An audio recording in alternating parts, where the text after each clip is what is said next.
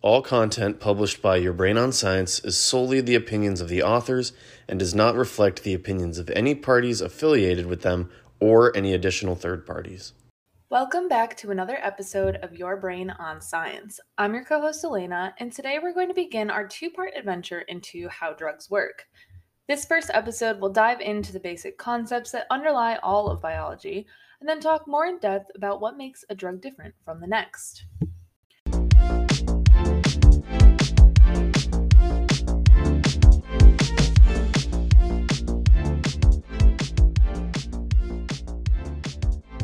So welcome to our first part in talking about structure equals function.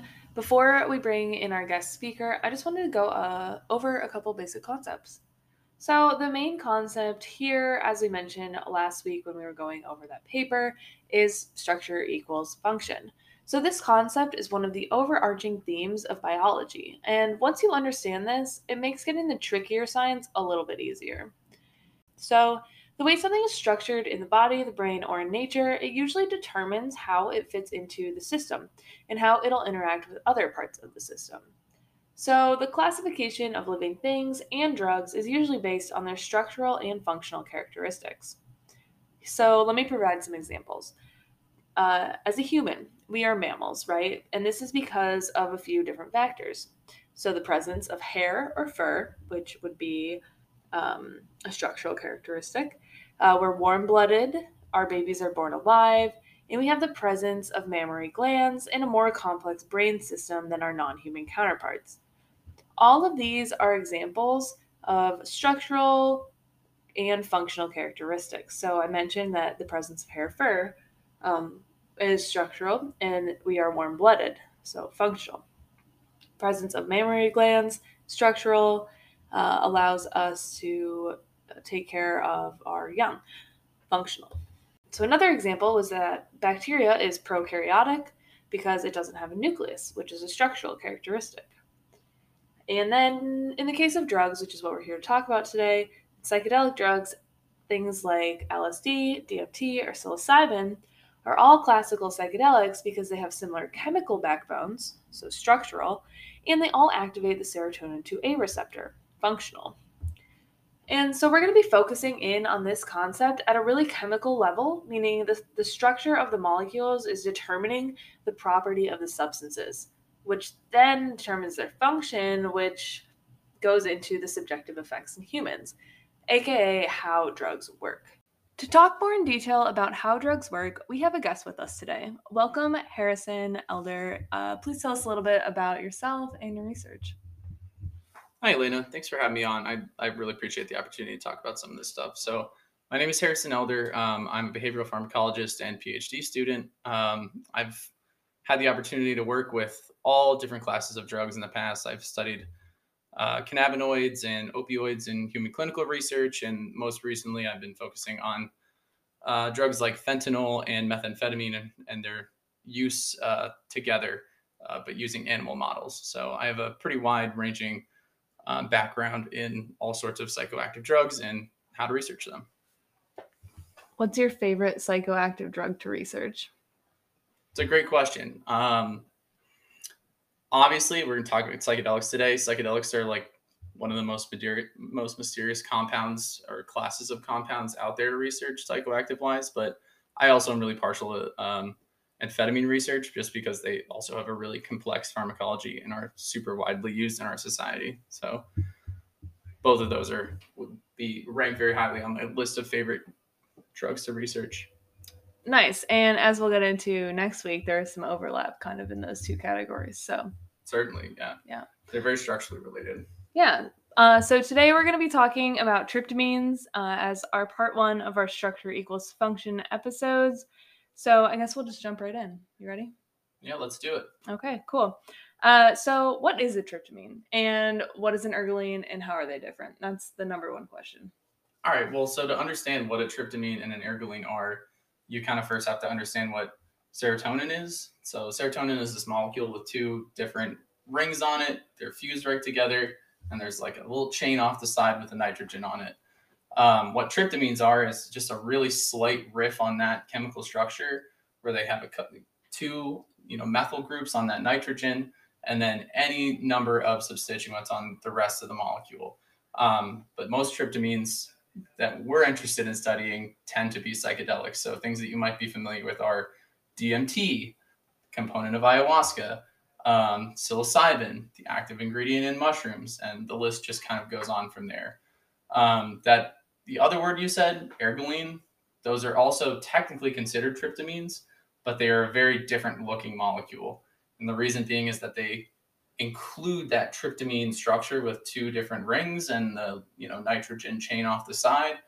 But then they also have multiple other rings that make it look like this kind of big, I don't know. Tetracyclic, yeah, right? For all our chemistry buffs, tetracyclic is the word, but we're gonna, for the people who aren't interested in chemistry, we're gonna provide like a little video of these structures so you kind of know what we're talking about. Yeah, that'll probably be helpful, but it's just kind of this big L-shaped molecule, and you are obviously probably familiar with the most prolific of the ergolines, which is LSD. So LSD is a tryptamine and an ergoline, but all tryptamines are not ergolines. It's kind of a, every square is a rectangle, but not every rectangle is a square type of deal. That's a great example. So when we're talking about, so we'll stick with tryptamines right now. Let's stick with tryptamines. Yeah. They're simpler. We'll later maybe discuss all the ergolines and the differences between the psychedelic versus the non-psychedelic ergolines. It's a whole episode within itself. So today we're just going to focus mainly on the basic tryptamines, like DMT or psilocybin.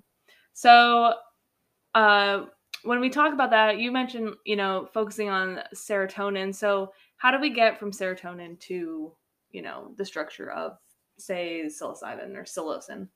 I mean, it's a great question. And I encourage, like you said before, we're probably going to have a video after this to show off some of these structures, but you can very easily go and check out Wikipedia and see all of them and compare them. But as I started to get into before, all of the tryptamines are incredibly closely related to serotonin. They share this very core backbone of two rings in the side chain containing a nitrogen.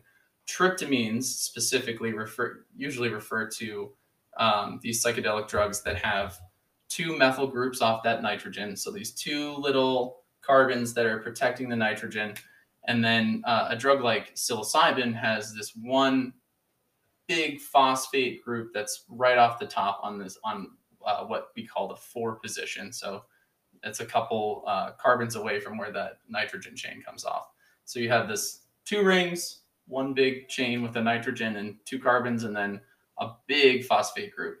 Whereas with serotonin, it only has one little hydroxy group that comes off of a different part of the molecule. So it's just a slight tweak on that serotonin molecule. Which is super interesting because, as we've mentioned many times before, a lot of psychedelics activate a multitude of serotonin receptors, and that's because they're similar to the endogenous compound serotonin. Yeah, similar enough to bind to their receptors, but different enough to activate them in a different way. Right, and that's why drugs are cool.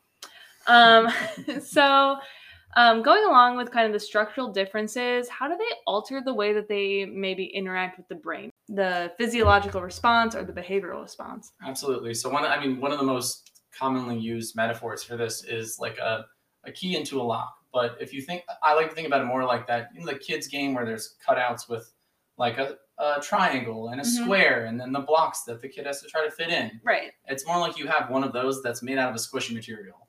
So if you can, in some circumstances, push a maybe not so triangular block into the triangle space, but that then obviously causes the triangle to deform a little bit.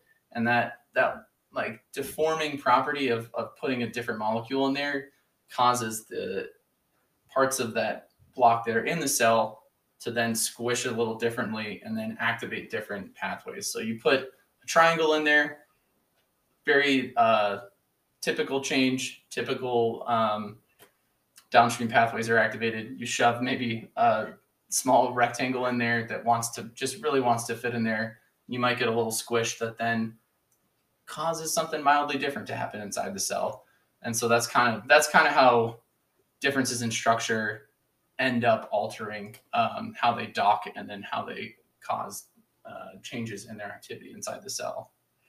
I love that metaphor, and I literally don't know why I've ever not thought of that, but that is a really good way of explaining. I mean, it fails a little bit with the forcing, but I think it gets the Right, point across. Yeah, but it is Proteins good. are squishy. They can. Well, there's different conformations based on activation and exactly all the nuances. Proteins aren't static. They're shifting in relation to their environment. Yeah, I like that. That was good. But so what are some ways that scientists kind of figure all this out, right? So the way that different psychedelics bind to the receptors, so that's called affinity. So that is one drug may have more affinity for the serotonin 2A receptor in this context than another drug. So the way that we look at that is binding assays. And so we use like displacement of radioligands that we know bind to the serotonin 2A receptor with our agonists of interest. So, for example, if we wanted to look at how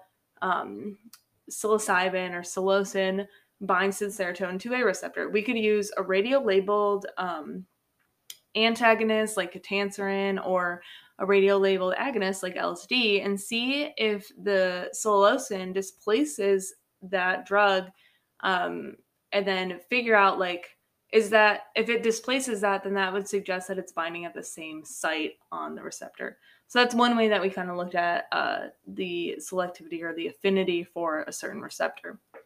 But like we mentioned last episode, the affinity doesn't necessarily mean efficacy, right? So I mean, the way that I always think about like affinity, like an affinity of a drug is very similar to a magnet. So something that has a very low affinity, like is going to be kind of like a weak magnet. It's pulled to the receptor, but it's not that strong. It doesn't have a strong pull.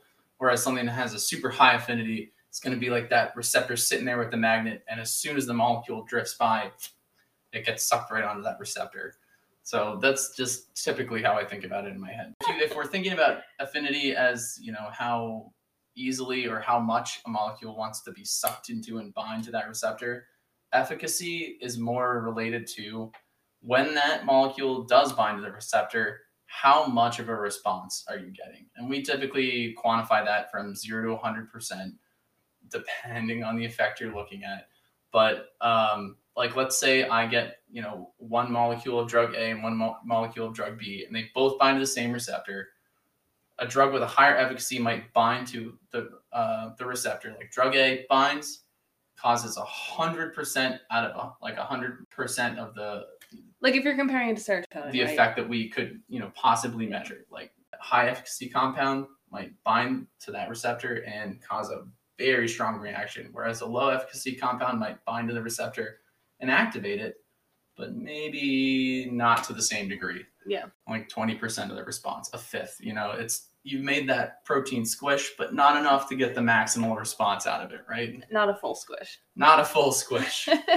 Yeah, and efficacy can be measured like in a lot of different ways. You can do it in cells to look at, the downstream processes of the receptors that they activate, or you can look at it in behavior as well and see, if there's an effect that you're looking. It is very effect focused or like assay focused. If you're looking at cells, efficacy might mean ton of calcium release. If you're looking at, analgesia, like pain relief, that might mean that the animal's tail stays in the hot water for the whole 10 seconds that you have allotted. So efficacy means a lot of different things based on, what you're looking at. But in general, it just means, with one equivalent of this drug versus another drug, how much of an effect are you getting for the same amount? Yeah.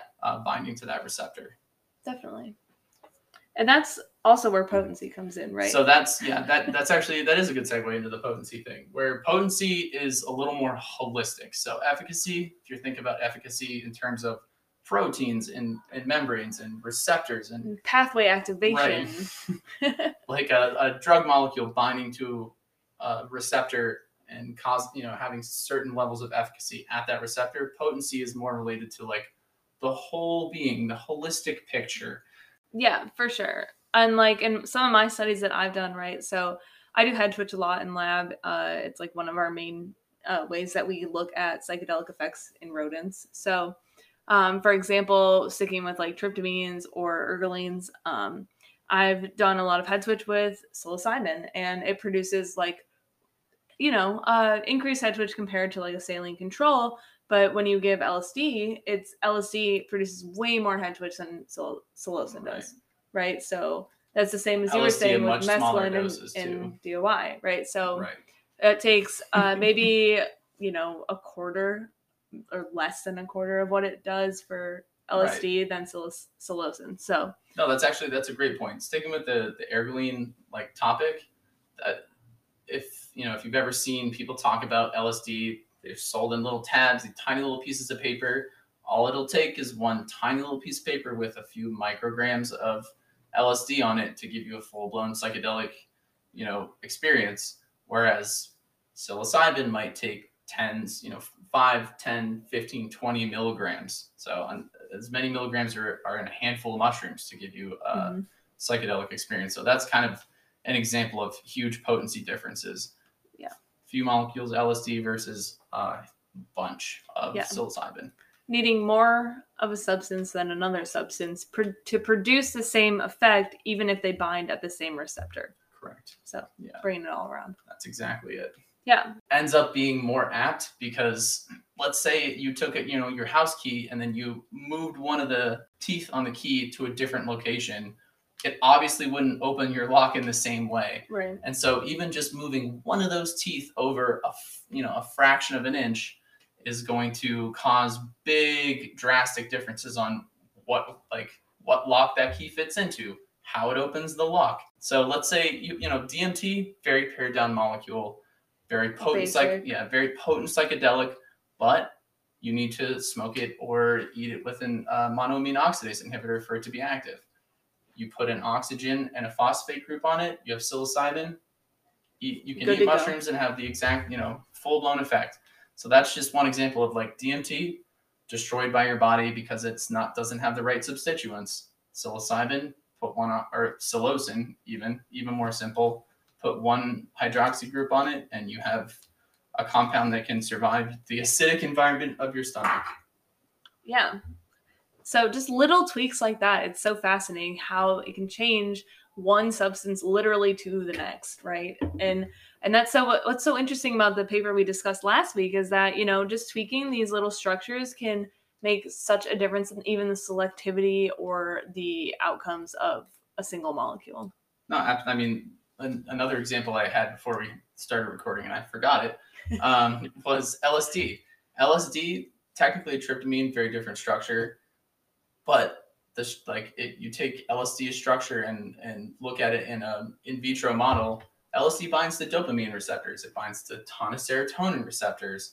It, adding that extra couple of rings, going from 2 to 4 rings with a nice L shape to it, like we talked about before, gives it a whole bunch more activity. Not just more potency at serotonin receptors, but you're also hitting dopamine and adrenaline receptors and all sorts of other things just by tweaking that molecule in a fairly mild way. Yeah. So we've been very chemistry based, very cellular, molecular.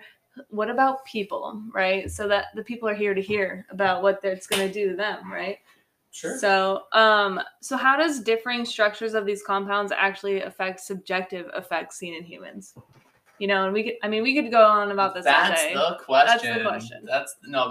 It's a fun question. And there really are some objective differences, subjective and objective differences between how like tryptamines, ergolines, and compounds we'll talk about next week affect you. But let's say we'll take psilocybin, dyed-in-the-wool tryptamine, about as simple as you can get, versus LSD, also tryptamine, but with a little bit more. Little flair. Big difference, duration. We'll just start with that. The structure of a compound, you take a tryptamine that's very simple, your liver can process easily.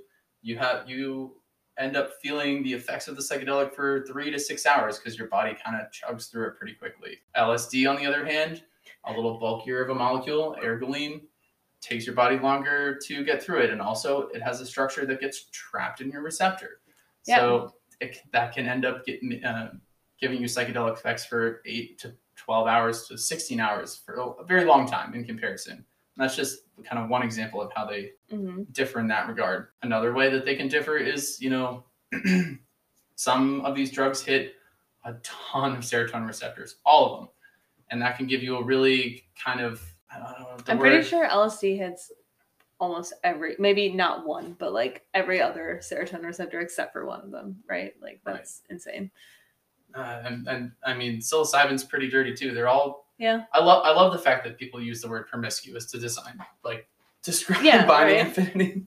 And that's one of the great questions of the new, I guess, psychedelic age that we're in right now, right? Is everyone's trying to do the great race to design the selective psychedelic that's only going to do what we want it to do and not the other. It's like the $1 million question of this era of psychedelics. You get up that by a few zeros. You're like Dr. Evil. $1 zillion.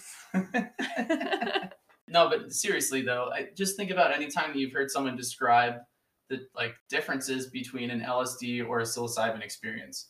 Their different structures cause them to bind to different receptors, and because of that, they have very different effects. A lot of people describe psilocybin feeling very emotional and very relaxed, and like not energetic. It just comes in waves of relaxation and analysis, and some of that might come from the fact that it's binding to all these different serotonin receptors, but not much else. Whereas LSD, you might hear people describe these really huge thoughts, stimulation, dancing, like, it's a bunch of different effects that are very different from psilocin or psilocybin.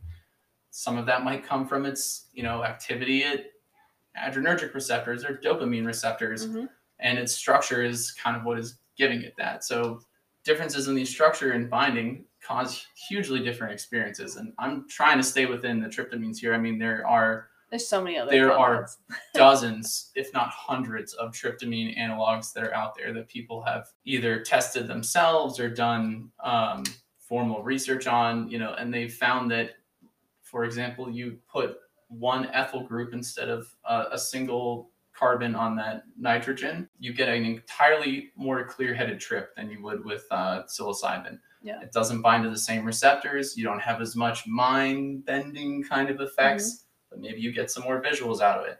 So just really tiny, about as minuscule a tweak as you can possibly imagine, can have drastic effects on how these drugs will make you feel and their effects. Yeah, and I think that's a really good way to kind of end our conversation on like structure, and maybe I want to just add a brief disclaimer that like we talk about things very scientific based here. So I just also wanted to point out that there's a lot of other things that go into the effects of psychedelics that aren't necessarily just, the structure and the chemical like components of these drugs. There's also things like set and setting. It's individual, like where your mind's at. It's just your environment that you're taking stuff in. So just be mindful of that and, do your research, talk to friends, and kind of figure out what's best for you if you're planning on doing any of these psychedelics. 100%. They're incredibly dependent on what your current mindset is at the time and where you're taking them. I'm sure everyone can imagine that it would be a very different experience to do a drug out in the woods on a hike versus in a crowded downtown subway station. That, just to give you a drastic example, but just be careful, because while psychedelics are very physically safe, they are not without their risks, and they can be intensely psychologically altering and inebriating. So please don't take this as an encouragement to go take these drugs, but just be, if you do plan to do that, please be careful, because they are definitely not without their risks. Yeah. So, all right, that's all we got today on tryptamines, but Harrison will be back next week talking about phenethylamines and amphetamines. So please join us again, because it's going to be a really interesting conversation as always. So thanks, Harrison, for coming and hanging out with us today. Thank you. Thanks for having me on. This has been great. Yeah. All right. So as always, please subscribe, like, rate, comment, tell your friends, tell your parents, tell your cats. Yeah. And thanks for listening.